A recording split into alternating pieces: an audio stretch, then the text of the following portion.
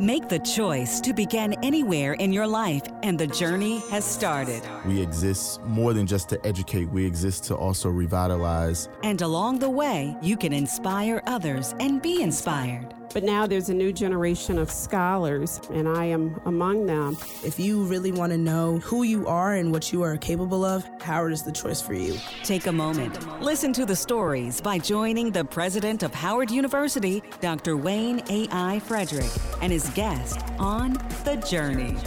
As our campus evolves and modernizes with current times, it is essential that we explore the ways in which capitalism and technology can shape a better world for us all.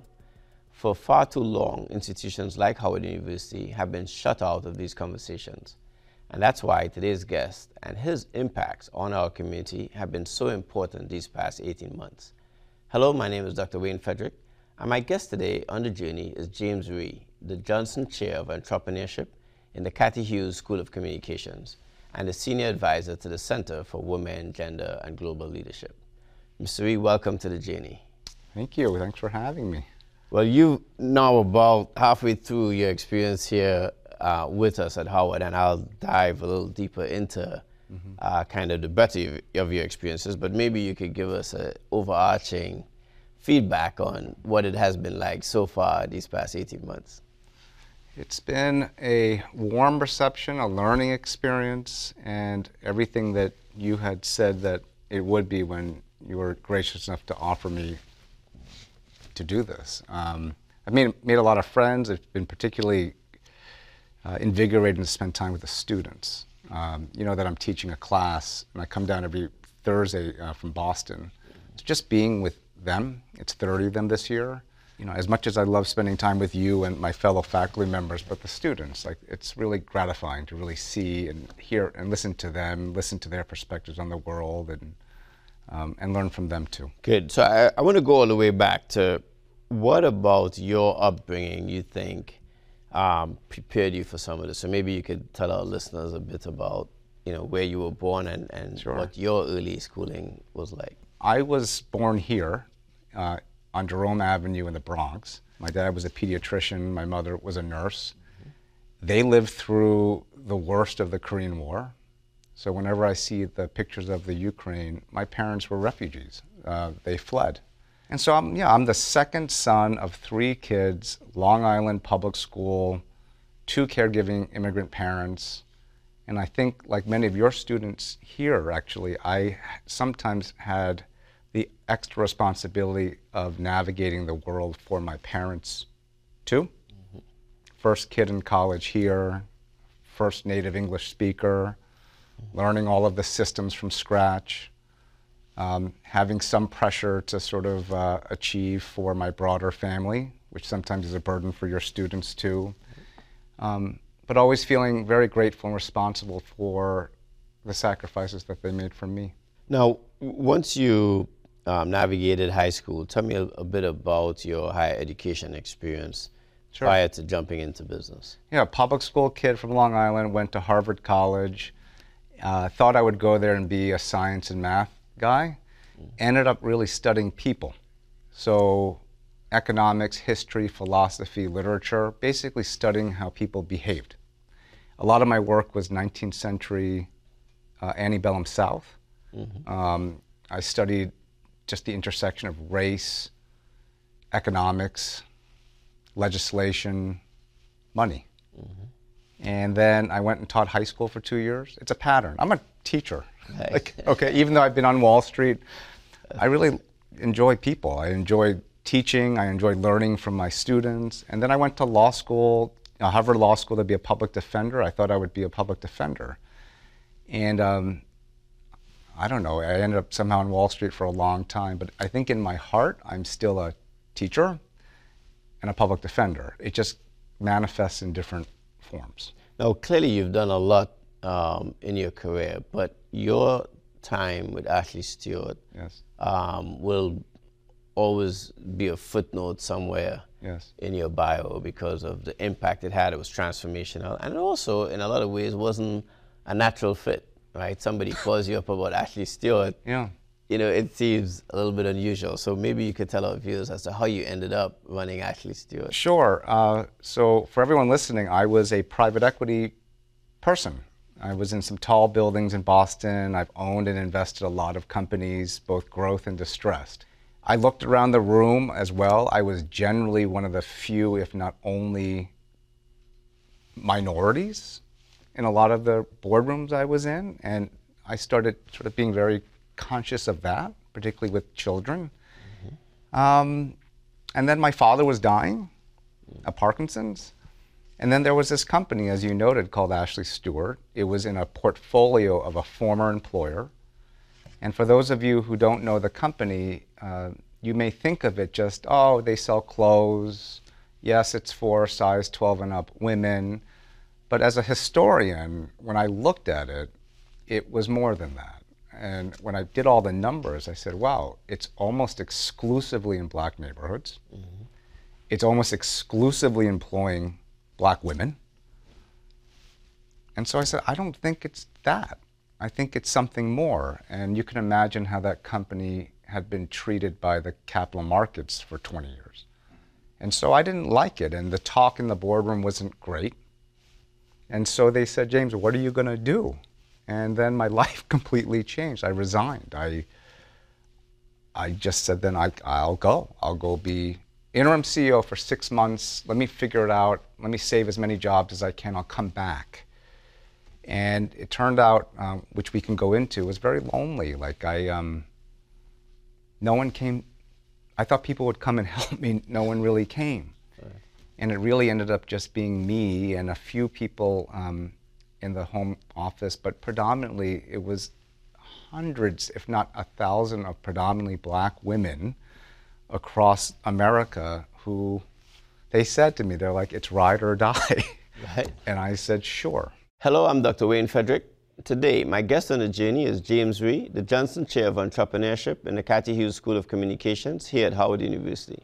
So that experience at Ashley Stewart obviously gave you some insight, and that's insight that you were applying to venture capital before, and you now have a new venture in Red Helicopter. What is your thesis behind Red Helicopter? What do you hope to accomplish? Sure. I mean, what I learned during Ashley Stewart, we bent systems, and it really dawned on me that the reason why we were able to do what we did was that we had to nudge along certain scaffolding and sort of make up new scaffolding for it to work.